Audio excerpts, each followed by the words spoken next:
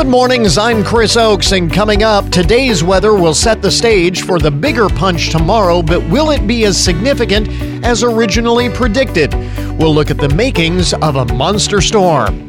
Also this morning, even though officials are strongly advising against unnecessary travel over the next several days, ODOT crews will be out there to ensure the roads are as safe as possible.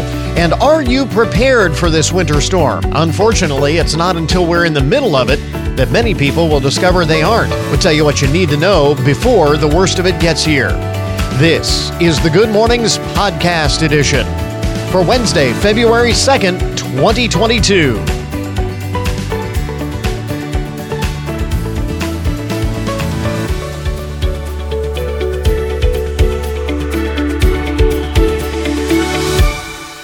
In addition to Groundhog Day today, it is Candlemas, which is a Christian holiday celebrating the early life of Jesus. In particular, it celebrates Jesus' presentation at the temple 40 days after the celebration of Christ's birth, because religious law at the time said women were purified 40 days after giving birth to male children, meaning that the Virgin Mary would be purified on February 2nd and could enter the temple on that day. The story of Jesus' presentation is recorded in the book of Luke. So today, Candlemas. And apparently there is some correlation between Candlemas and Groundhog Day. Somehow, and I don't know the full story of how it was over the annals of time that Candlemas morphed into Groundhog Day, but apparently there is a connection there. It is also California Kiwi Fruit Day, Crepe Day, Heavenly Hash Day, Self-Renewal Day, and World Ukulele Day today. So, reasons to celebrate today. The rest of the first things you need to know this morning, the most interesting and buzzworthy stories of the day, aside from Groundhog Day, will he or won't he see his shadow? And of course, the winter storm that is at the top of everybody's mind. Some of the other most interesting and buzzworthy stories of the day. Bloomberg reported yesterday that SeaWorld Entertainment has made an unsolicited $3.4 billion bid to purchase the parent company of Cedar Point. Cedar Fair said in a statement the company is doing its due diligence in considering the buyout offer. For SeaWorld, the move would allow the company to further distance itself from the aquatic animal entertainment that the company is famous for, but that has made it the target of frequent animal rights protests. Officials in the city of Sandusky, who were already concerned that Cedar Fair might be looking to relocate the company's headquarters elsewhere, say that they are monitoring negotiations closely. Because they admit that if SeaWorld were to buy the company, they're not going to locate the company headquarters in Sandusky, Ohio. Not going to happen. So they're paying very close attention. Although, of course, the park isn't going anywhere. Cedar Point would still be there.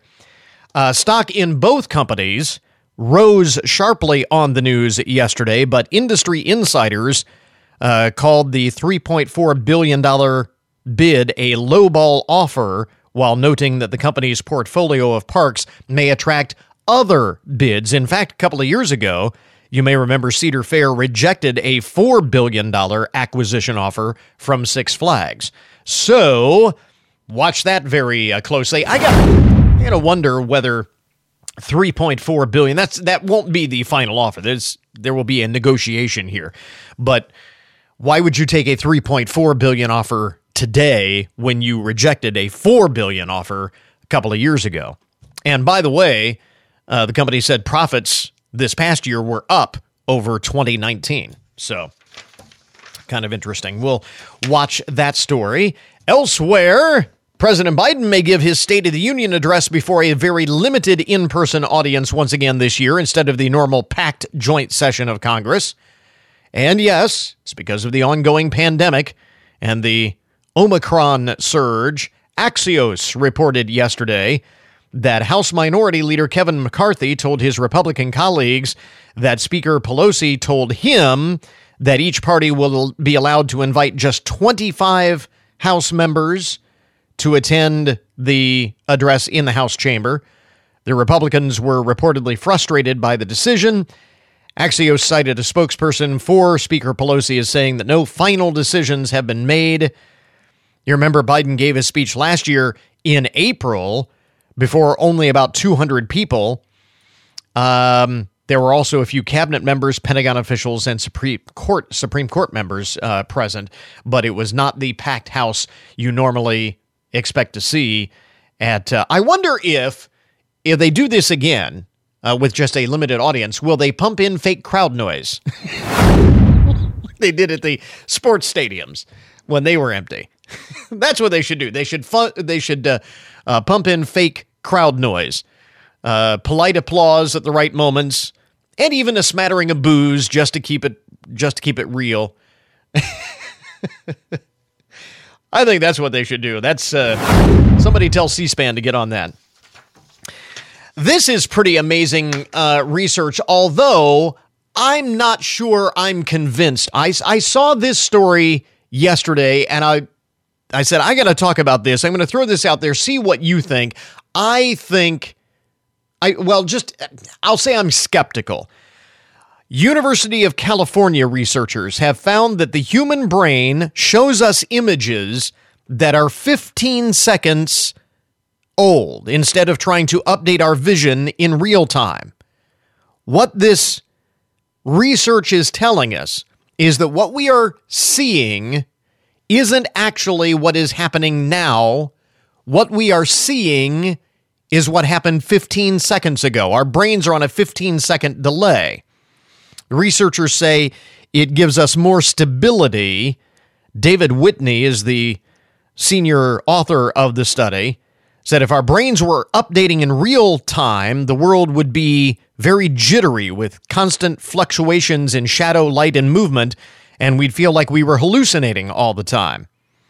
One of the other co-authors of the study, Dr. Mauro Manassi, says our brains work in funny ways. It's like a time machine. It keeps sending us back in time, kind of like we have an app that consolidates our visual input every 15 seconds into one impression so that we can handle everyday life. Interesting, but I'm not sure that I buy it.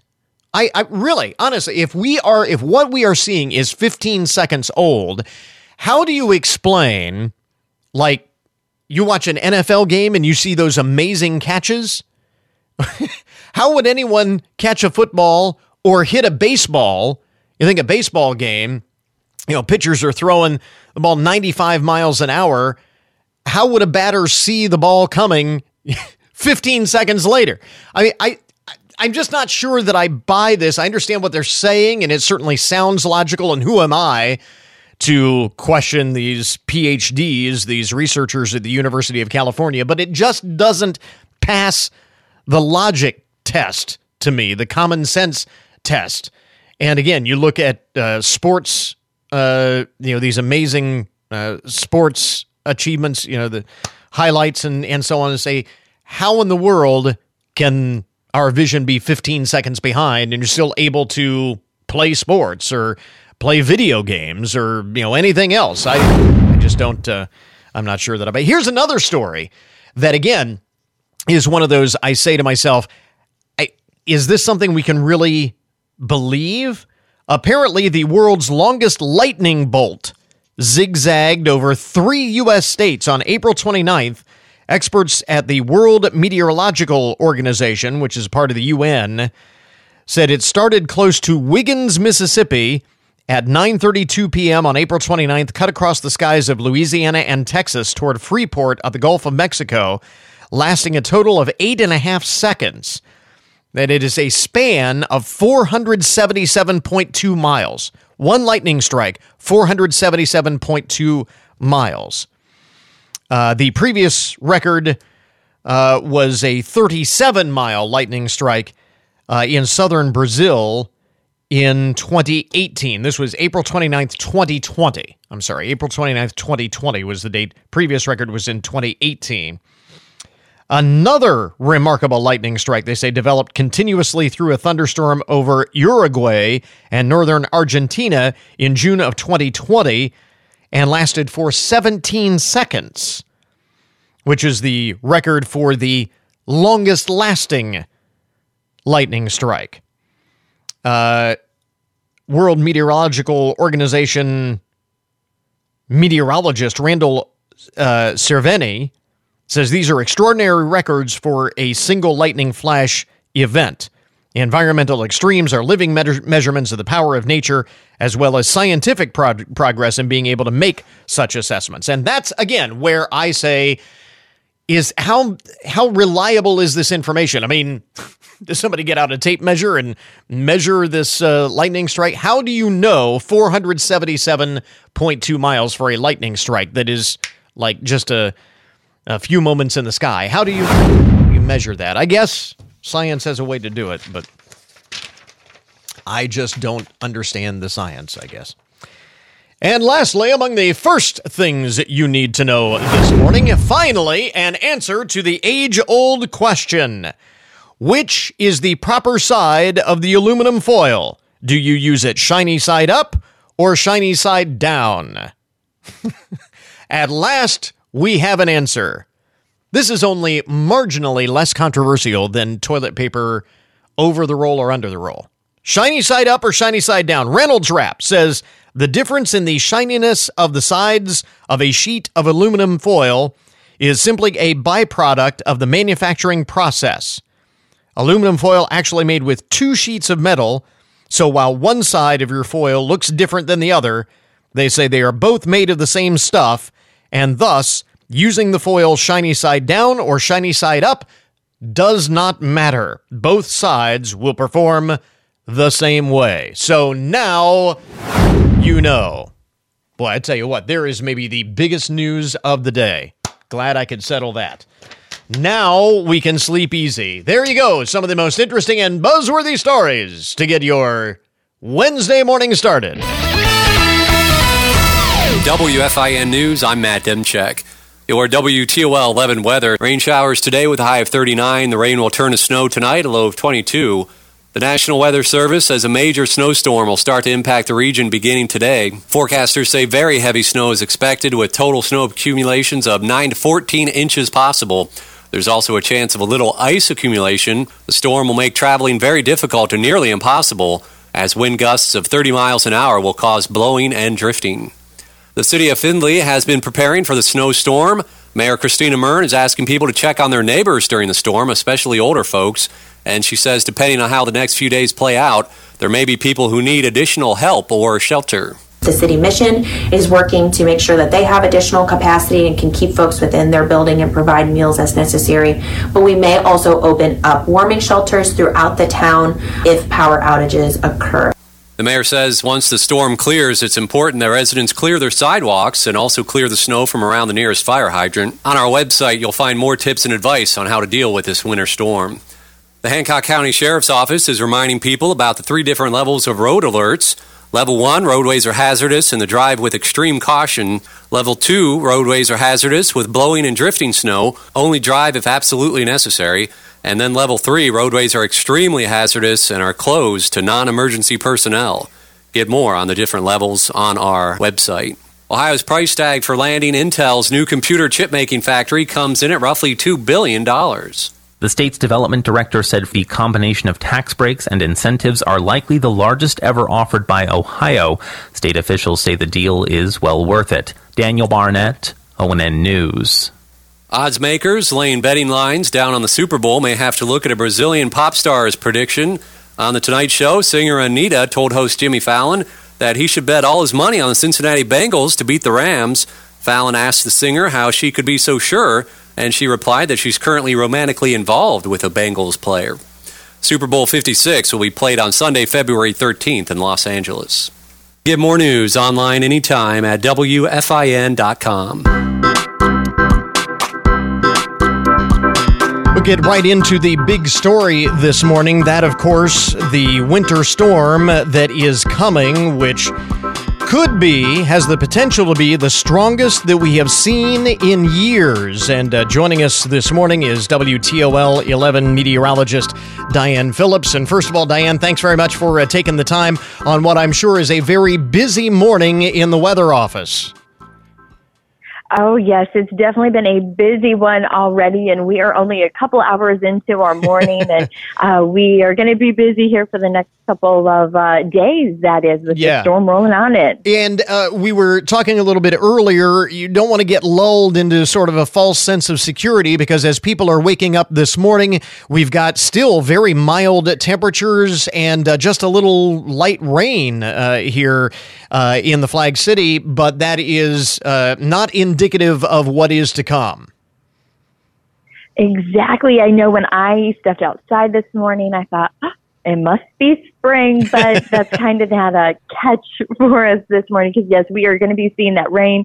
That will transition to snowfall, but the storm's really going to test our patience because we are going to have to wait a good chunk of our Wednesday before we finally see that snow. So, like I said, you're going to have to wait it out. Our patience, those are going to be in play on this forecast because we probably won't see that snow start in the Findlay area and our community surrounding until around dinner time tonight. So we are going to, like I said, be playing the waiting game. So kind of lay out the current track of the storm, what exactly is going to happen and when based on the latest information that you have. Because one of the things about this storm over the past several days is that it has been a little unpredictable, difficult to project exactly what's going to happen and when. So what is the timeline here? Exactly. I'm glad that you asked that question because this storm, it's definitely been a trickster, to say the least. We've been watching this for quite a while now, but we're going to be looking at almost 2 rounds with this storm. We're going to have our Wednesday portion and then our Thursday portion as the storm. It has a pivot point, and you'll actually find it almost tries to kind of give us a little bit of a lull, and that's going to be overnight. So for your Wednesday, we are going to be seeing that rain transition to snow. That's going to be later around dinner time. Then as we get into the rest of our Wednesday evening and overnight, we'll have some snowfall, and it'll be steady, but just the few hours that we have right before daybreak, that's when you're going to notice the intensity of the snow settle down just a little bit. But then many of us, when we're getting up to start Thursday morning, you're still going to have that snow then starting to rev back up. So that's going to be picking up for us, and then it will be steady for all of our Thursday. So down in the Findlay area, we're going to be looking at a lot of our snow activity to really be isolated into that second round, into that Thursday time period. Okay. Once that snow really gets going, then we are going to be holding on to that. And it's not going to last, though, all of Thursday. By the evening, it will start to settle back down and finally move on out. So we just have to weather the storm, as it were. No pun intended. Now, that was actually what I was going to ask. When do we expect this to taper off? Because I know a lot of folks have been trying to plan and prepare and make sure they have enough supplies to last out the storm. For how long should we expect that snow event to last, and when will it be over and we can start digging out? Well, that snowfall, I anticipate that to wrap up between Thursday night, between 8 and midnight. Okay. So, of course, you can wait to snow blow your driveway clean. Of course, if you kind of get a head start, it makes it a little bit easier. But, right. Around, the Flag City, with a lot of that snow transitioning late into Wednesday, a lot of folks probably won't even be getting the shovels out until Thursday there. But you can definitely start that cleanup process once we get into the later half of Thursday night and then into Friday. But another thing, don't forget, is we will have just kind of a lighter snow. So that means that we could have some blowing and drifting. So if you know those east and west roads, you're going to notice some of those drifts. And that's why we're going to have to be keeping an eye on roadways even as we get into Friday, because though travel will start to improve hour by hour on our Friday, we will still have those drifts that are going to say, wait a minute, we're not done. Yeah, exactly. That's the the second part of this. What is it about this particular storm that makes it so powerful, has such potential to be a powerful, and as opposed to just an everyday, average, run-of-the-mill type of winter snow event? Mainly the track of this, it was able to pick up moisture from the Gulf of Mexico. So when you're working with that warmer air, you're able to get a little more moisture, which then, of course, can turn into, once it gets up to our neighborhood, then we can finally see some heavier amounts of snow. So really just the track, how it was able to kind of almost take a really deep dip throughout the United States before kind of boomeranging back up into the Midwest, really allowed that system to strengthen. And then also it had a system off towards Canada. So we had a lot of elements that were working for us, and that's a lot of science here in our morning, but we just had a lot of those elements towards our north and our south line up to where here we were in the middle and kind of in that sweet spot. So is that the same type of thing that you see like in the summer storms when you have the big thunderstorms, the potential for tornadoes, the same type of clash of warm and cold air just happening in the wintertime? Is that basically what we're looking at here? A little bit similar, of course, once we get into thunderstorm season. That's on a smaller scale. So this is more of a bigger scale event when we're talking about winter snowstorms. And even those summer storms, it only takes a little bit. But like you had said, it's that warm and cold air. When you have that mixture, that's when you can start to get a lot of that energy to kind of really rise and allow those storms to take off. And of course, the fact that it has been relatively slow moving allows it to organize and build energy and everything, I would imagine, as well. Yes, it's able to just kind of take its time as it goes and really intensify. But sometimes the slower they go, they can stall out, and we always run that risk that parts of the storm itself could also stall. So that's what we're going to be watching, our cold front that's actually going to make that change, to watch and make sure that doesn't stall anymore as it starts to move into our communities. Okay, so that's kind of what scientifically the weather folks are watching to see how this all plans out. And ultimately, how much snow do you think that we're going to get? I've heard predictions ranging anywhere from 6 to 20 inches. So where does it look like we're going to land? Well, I really think that a lot of the snow for the Findlay area is going to come in on Thursday, just with that later transition today. Right. So right now we're looking at totals around 6 to 12 inches for the Findlay area, even stretching off towards Tiffin and even into Upper Sandusky, as we have, those viewers and listeners that are joining us this morning. So yes, we're looking at roughly about 6 to 12 inches. And like I said, just wait. I know that much of our Wednesday, it's going to look, hey, there's no snow. Right. We've been waiting for this. Yeah, don't get lulled into that false sense of security, as we were saying. So, because it is still coming. Exactly.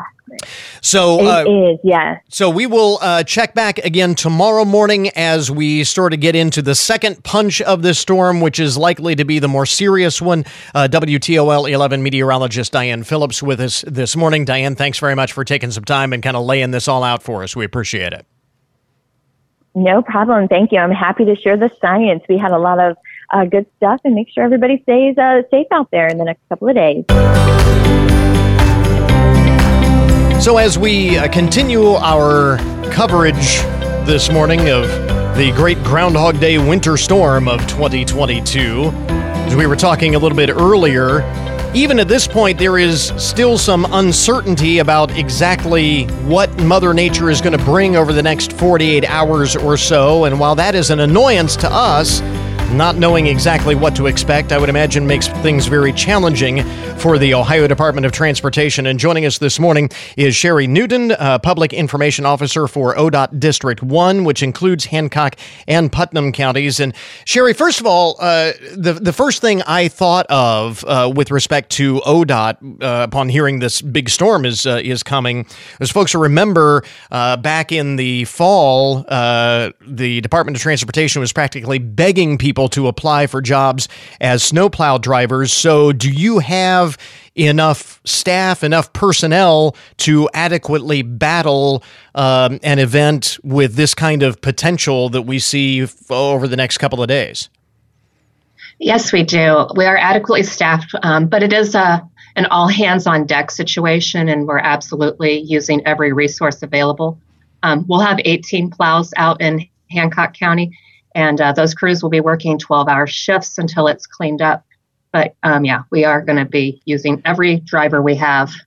And at what point do you get the trucks out? Because obviously it started as rain is what we're getting this morning. That's going to gradually transition over to snow.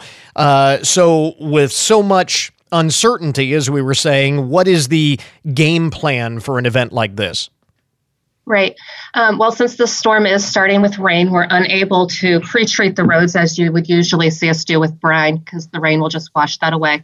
So our trucks are all ready. They're loaded up with salt. Soon, if they're not out already, the crews will start going out and just patrolling and waiting until they see that transition. When the rain starts to freeze, they'll start putting salt on it immediately.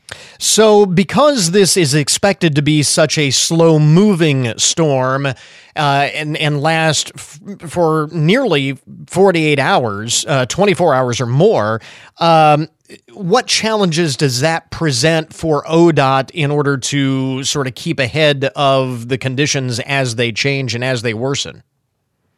Well, we're expecting with this storm that we're not going to be able to get ahead of it. The snow is supposed to come down at 1 inch or more an hour. Mm-hmm. And with the wind blowing that snow around, we're not going to be able to keep the roads in good condition. So we are, advising folks to stay home if they can. We're going to try and keep those roads clear for emergency vehicles and make them passable for those situations. But it's going to be a challenging storm for us. And as you were alluding to earlier, not being able to pre-treat because of the rain, I'm guessing will slow down the process of treating the roads even further. No, I don't think so. I mean, we just have to be out and be ready for it. We can't let it start and then go out. We've got to be out there waiting for it. Yeah. You were talking 12-hour shifts. That's a lot of work for a lot of folks who are going to be out there. Again, you talk about the challenges of battling a storm like this. It is a big, big undertaking. It is. Yeah, it is. Those 12-hour shifts are okay, but they start to get long when you do them day after day. But we're ready for it. Yeah, talk about the challenges of keeping ahead of an event like this. And as you were saying, important to note that just because the plows are out, that doesn't necessarily mean that it is safe to be on the road. And you are advising people not to travel if it's not necessary. Correct. And if you are going to be out, we just ask that you stay back from the plows, give them plenty of room to work, and take your time, be patient, because it's going to be a challenging drive as long as that wind and snow is coming. Yeah. Again, folks have heard the mantra, don't crowd the plow. How much room and I don't mean to put you on the spot here, with specifics, but in general, what's the best rule of thumb when we encounter a plow out there? Because as you say, they're even going to be out today, and folks will be out today as long as this is just rain to maybe do any last-minute errands they need before the weather turns bad. So if we see them out there even today, what's the general rule of thumb with respect to that? You definitely want to, if it's icy out, you want to stay far enough back. You don't want to lose control of your vehicle and rear end a snowplow. Yeah. That's not going to result in a good situation for you. And then that could take a snowplow off the road too. So we don't want that to happen. Good point. Yeah. So you need to be very cognizant of the road situation and how slippery it is out there. And then also you've got to keep in mind that the plows there's wing plows on the sides of these trucks, and in low visibility, you might not be able to see that very well. We try to light them up as best we can, but in this in this storm, the visibility could be very, very low. So you'll want to be extra careful that you're giving enough room. Yeah, because even in the next lane, you get over to the next lane and then some to make sure you're giving the plow enough room. And just another example of why it's probably best to stay off the roads unless absolutely necessary, because as you said, when we get to the point where the visibility is going to be lower, that's going to complicate things even more. Yeah, definitely. Again, Sherry Newton is Public Information Officer for ODOT District 1, which includes Hancock and Putnam counties. Of course it does, because we've always known we're number one, so this is just confirmation of that. Sherry, thanks very much for taking the time this morning. Give us an update. We appreciate it. Sure. Thanks for having us on. In case you hadn't heard, by the way, Punxsutawney Phil did see his shadow. So that means 6 more weeks of winter. Just in case you hadn't heard, it just happened moments ago. That he saw his shadow. And I don't know if you had heard the story. A friend of mine posted on Facebook yesterday that there would not be, that he had heard a report there would not be a Groundhog Day prediction this year because the groundhog had died. And they couldn't find a replacement groundhog in time. And so I did a little investigating because it seemed to me that would be big news. But it turns out that like Millsaps Mell or some such, New Jersey's official groundhog did in fact die a couple of days ago. And they had to cancel their Groundhog Day festivities in New Jersey. It sounds like such a New Jersey thing to have happen. But Punxsutawney Phil, on the other hand, alive and well, although I'd like to kill him for that prediction. You know what I mean? So. We interrupt this program to bring you a broken news alert. I've said, the problem is Punxsutawney Phil always sees his shadow. Seems like every year he sees his shadow, and it's really easy to see why they have this big celebration where they turn on all the lights so everyone can see when they pull Phil out of his stump. And so, of course, he's going to see his shadow. Turn the lights off, for crying out loud.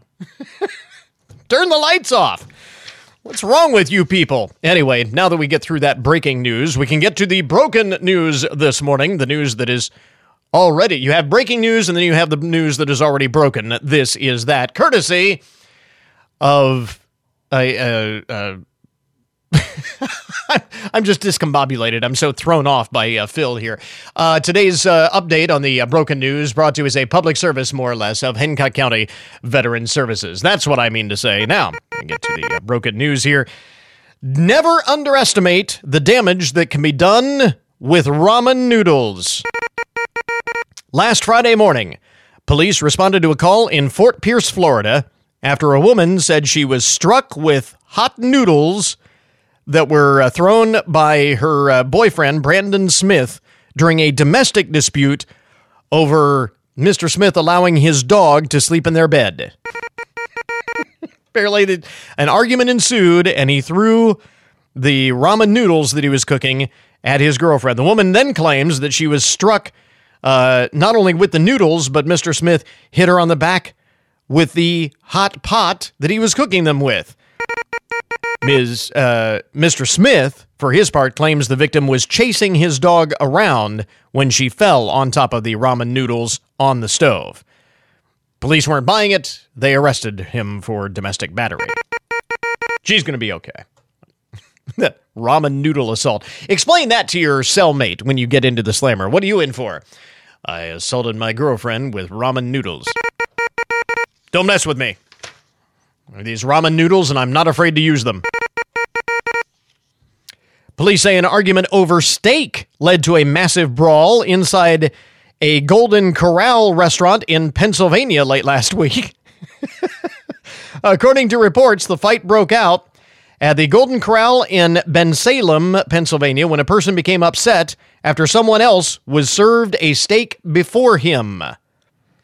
The restaurant said the person who got the steak first had ordered it rare, so it cooked faster, which makes sense, but the misunderstanding escalated to the point where there was an all-out brawl and some customers suffered minor injuries. Again, sounds like such a Golden Corral thing to have happen, you know? If you've ever been to a Golden Corral, you can see that happening. By the time was all said and done, chairs were thrown, punches were thrown, some 40 people were involved. Police say they have not made any arrests, but participants could face disorderly conduct and simple assault charges, and probably will not allowed to go back to the Golden Corral anytime soon. So. Such a tragedy. Speaking of food stories, this is an absolutely true story that is full of baloney. Literally. U.S. Customs agents seized 243 pounds of bologna that was being smuggled into Texas from Mexico in a pair of recent incidents. Bologna from Mexico is prohibited from entering because of pork's potential to bring foreign animal diseases into the country. Officials say those diseases can have devastating effects to the U.S. economy and our agriculture industry. Both people who were caught smuggling bologna in from Mexico were cited, given a $1,000 civil penalty after failing to declare the commercial quantities of bologna. Customs and Border Protection requires travelers to declare anything they acquired abroad when entering the U.S. in order to prevent the introduction of potentially harmful products. Wonder if there was a special citation for Border Protection officials for nabbing contraband bologna. Just wonder if there's a special medal or ribbon or citation of some sort. It's the Oscar Mayer medal. A Colorado firefighter being applauded for rescuing a dog while on a literal goose chase. A golden retriever was running after a goose when it became stuck in an ice-covered pond. The firefighter jumped into the freezing water and hoisted the dog onto solid ice, allowing him to walk back to safety, and both appeared very happy to get back to dry land. No word on what happened to the goose. Is that it, or do we have... Oh, here's a story for the upcoming Super Bowl here real quick. I'll get to this. Hormel Chili is giving away a chili cheese keg to one hungry fan. It is a one-of-a-kind 15-gallon Hormel chili cheese keg that dispenses Hormel chili cheese dip straight from the tap. Hormel says the keg provides nearly 300 servings of Hormel chili cheese, and fans can visit the website hormelchilicheesekeg.com to enter to win the unique prize. Deadline to enter is February 6th. So February 6th is the date if you want to... I'm thinking that could be kind of fun at your Super Bowl party. Don't tell your guests that it's a cheese keg, because they'll think it's beer, and they'll... What is this coming out of the tap? Hilarity will ensue. There you go. That is today's Broken News Report. This update on the odd and unusual side of the news brought to you as a public service, more or less, of Hancock County Veterans Services. We now return you to your regularly scheduled programming. Were you exposed to hazardous materials while serving in the military and have an illness or condition as a result? You may be eligible for VA benefits and services. Whether you need health care or want to file a disability compensation claim related to military exposures, VA is here to help. Visit va.gov/military-exposures to learn more. You served your country. Now let VA serve you. This message provided by WFIN. Time for your daily download this morning, the numbers behind the news and the statistics that shape our lives as we have just passed. You remember a few days ago we were talking about this, the second anniversary of the first confirmed case of COVID-19 in the U.S., and of course, as we've been dealing with this, yet another surge, this time of the Omicron variant, a new survey finds just how pervasive COVID fatigue is in this country. 70% of Americans agree with the statement, "It's time we accept that COVID is here to stay and just get on with our lives." 7 out of 10 Americans feel that way in general. Now, there is a partisan divide, as you might expect. This is a Monmouth University poll that was out Monday. 89% of Republicans agree with that statement compared to just 47% of Democrats, independents at 71%. There are 28% who thought a return to normalcy will never happen, either because our sensibilities have changed, our mindsets have changed, or just our habits have changed because of 2 years of this. Asked if they were concerned about getting sick from the new variant, 23% said that they were very concerned. 27% say they were somewhat concerned. The director of the Monmouth University Polling Institute, Patrick Murray, said Americans' worries about COVID haven't gone away. It seems more to be a realization that we are not going to get this virus under control in a way that we thought maybe was possible last year or when everything started. We have resigned ourselves that this is going to be endemic, and 7 out of 10 of us believe it is just time to get back to living our lives. I can hear a lot of people nodding their head right now. Absolutely. You know, this may actually be something of a related, it's not necessarily related to that study, but it is related in nature. Researchers from the California Institute of Technology have conducted a study in which they find that fear really is contagious. Here's what they did. They used a haunted house experiment. They set up 17 rooms containing various spooky threats in this environment. And they found that people were actually more scared when there was a group walking through the rooms together. And when the group was larger, they were actually more scared, more fearful. The team found out that the group fear in the group built up and increased as people moved from room to room. Scientists say what this tells them is that when we are faced with something that is scary, and that could be, again, in this case, a haunted house, or whether we're talking about, the winter storm that's coming this weekend, or the coronavirus, or what have you, people are more likely to have a heightened physical response when other people are around, and especially if they are fearful, it kind of rubs off on you. This phasic effect, they call it, involves rapid changes in the body that it experiences as it responds to an event and is more likely to happen when other people are dealing with the same thing. So if a friend is shaking with fear and reacts to some kind of a trigger, the study finds even the calmest person may also be startled by that trigger. So much for the idea of strength in numbers. It turns out that fear is contagious. So something to think about there. Again, whether we're talking about the second anniversary of the coronavirus or the upcoming winter storm, the great Groundhog Day winter storm of 2022, or whatever it might happen to be. By the way, we talk about school closings and changes to school schedules because of the weather. Also, you want to head to our website if we're talking about you shouldn't be out over the next couple of days unless absolutely necessary. And there are a number of businesses, events, organizations that have closed or canceled, or that will be closing or canceled. Things going on that won't be going on over the next couple of days as well. And we have a special page for that stuff as well. Look for the events cancellation page on our webpage for the full up-to-date list of everything that we are aware of with respect to that as well. So head online, WFIN.com or goodmornings.net for all of the latest winter storm information.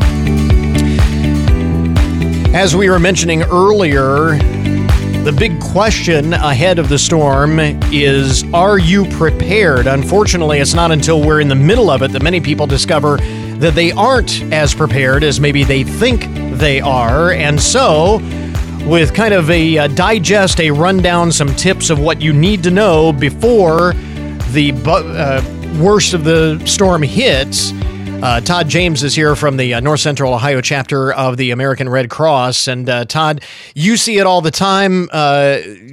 People think that they are more prepared quite often than they actually are.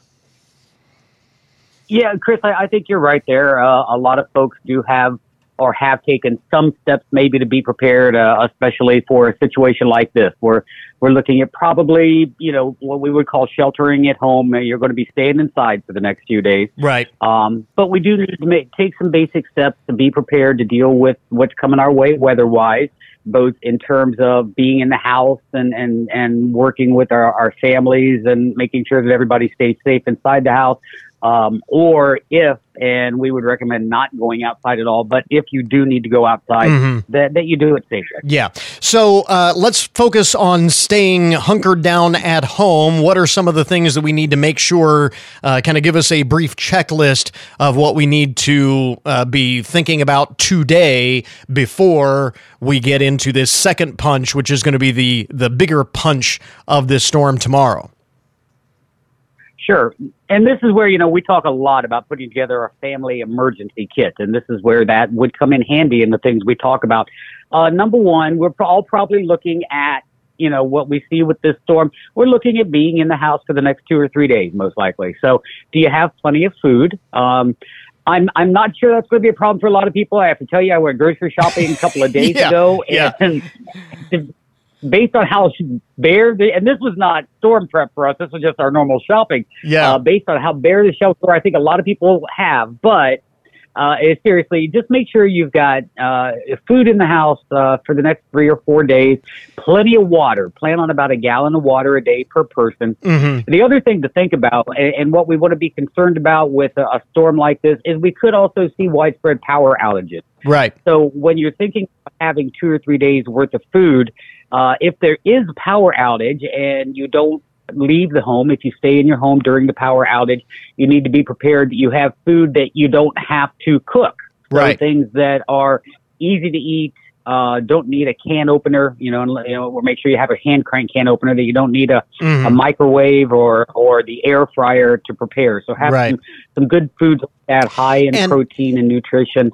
And not just for you, but for your pets as well. This is one thing that my wife and I suddenly realized yesterday is, hey, we don't have enough dog food to get through the next 2 or 3 days. So, yeah. When we're prepping for a storm like this, we do have to remember our fur family friends also, and especially if you have outside animals, you really should think about, hey, how can I either bring them inside the house? Or is there another place? Could I put them in the garage? Could I put them in the barn for a couple of days? It is going to be dangerous outside, and we want to make sure that we protect our pets too. So you're right. You have to include them in your planning and making sure you've got their food and a water supply for them and where they're going to be to ride the storm out. You mentioned... Oh no! I was going to say you mentioned the possibility of power being out for a time. That will maybe cause issues with home heating as well, and that is always a danger point. We were talking about it the other day, but bears a reminder. Yes, this is one of the things that this time of year, unfortunately, we see is an increase in home fires, and a lot of those are caused by indoor heating sources. A lot of times, like electric space heaters, or not being used properly or not maintained well. So if you are preparing now, when we think about what could happen the next few days, a power outage is a likely possibility, especially depending on how much ice we might get.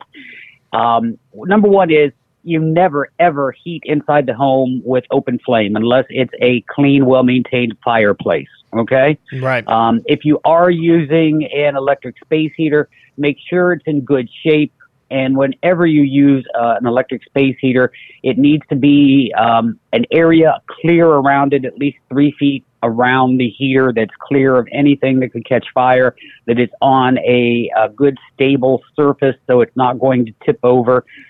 We really want to be careful. Yes, we want to keep the family warm, but we need to be careful. And if we do lose power, and you can't think about heating your home by, like, say, if you have a gas stove, turning on the stove and opening the door, that is so safe and dangerous. Either plan on having plenty of blankets in the house, and folks are going to bundle up, and you're going to stay warm inside, huddle together, and see how long it lasts, or think about where you will go. If it's going to be a prolonged power outage, do you have someplace, a family member or a hotel or wherever, that you may take the family to for a couple of days? Someplace close by, because again, we don't want people traveling any further than necessary. And again, people can hear saying, well, you're talking about electric heat. If you don't have power, how do you have electric heat? Because some folks will run generators to provide emergency power. But again, here you have to be very safe with those. Exactly. You've got to be very careful if you're using a generator. You really need to make sure you understand how it works, how to safely operate it. Is it things like never having the generator inside a building because of the worry about carbon monoxide? Even the garage. How much of a load can it get? Even the garage. So if this would be the first time using your generator, make sure that you've been well trained on it, you understand it, and if you had someone install it for you, maybe it's a good time to give them a call and go over all of the operating instructions again, just to make sure that you understand how to safely run that generator. And also be thinking about, let's think about our friends and neighbors, especially if you have elderly neighbors or those that might have some functional disabilities or family members. Make sure we're checking on them. Check with them today to make sure they have everything they need. That is one of the concerns we have during a power outage is people who do rely on medical equipment that needs power to function. If the power goes out, that could be life-threatening. So really need to have a backup plan in place and think about, okay, where are we going to be able to move them to where we can plug the equipment in and get it functioning again for them? And again, as we said, we don't want people to be out, especially during the heart of the storm tomorrow, if it's unnecessary. If you do have to be out, even after the worst of the storm has passed, real quickly, you definitely want to be prepared for whatever can happen out there on the road. You want to have an emergency kit in your car with some of the same things you'll want to keep in your house. A flashlight. You want to have an emergency radio that has the weather band on it, a multi-purpose tool, some extra batteries. Also make sure that you've got some of your cell phone, the portable batteries we have for our cell phones. Charge those up now. Mm-hmm. Keep them handy. Those are the things you'd want to keep both in a kit at home and a kit in your car. If you do have to go outside, you've got to dress for the weather. Make sure probably the best is to dress in several layers of lightweight clothing, that you're wearing gloves and a hat, that you have good waterproof insulated boots on. You want to keep your feet warm and dry. And also while you're out today, getting anything that you may need to get, top off the gas tank, make sure your car's in good shape, that your wiper blades are in good shape. Mm-hmm. Yes, you don't want to go out, but if you absolutely were to have to be out in the weather, then you want to make sure that you and your vehicle are in good shape and that you've got a good emergency kit both at home and in your car. And speaking of being out, just real quickly, we've only got about 30 seconds or so, but people are going to be out shoveling the walks and shoveling the driveways, get the snow away from the fire hydrants, all of those things. But again, that can be very dangerous if you're not careful medically. Exactly. Number one is it is a lot of stress, and if you have any medical conditions that could aggravate, probably best not to do it. Again, dress for the weather. You want to avoid getting anything hypothermia or frostbite. So that's where you wear some layers of loose-fitting clothing. Protect your hands, protect your head, your face, your ears. You really got to bundle up well, and that's what the layers are for. You probably work up a sweat, so if you need to take one layer off, you still got to keep yourself well covered and protected while you're out there doing the shoveling. All great advice, things to remember as we head into the heart of the storm here. Again, Todd James of the North Central Ohio chapter of the American Red Cross with us this morning. We've got a link up for more information, more advice and tips from the Red Cross website. Todd, thanks very much for the update. We appreciate it. Hey, Chris, thank you. And just everybody stay safe out there. We don't want to have to come to your house the next couple of days. Our folks want to stay home too, so let's all ride it out well together. And that will put a wrap on our podcast for today. Thanks again to all of our guests for joining us on the program. And remember, you can get more information on all of the topics that we talk about each day on the show at our webpage, that is goodmornings.net. Tomorrow, we'll continue to keep you up to date with the latest on the great Groundhog Day winter storm of 2022 as it continues to move slowly through the area. Until tomorrow morning, that is Good Mornings for this morning. Now that you've had a good morning, go on out and make it a good day. Stay safe. We'll catch you back here tomorrow.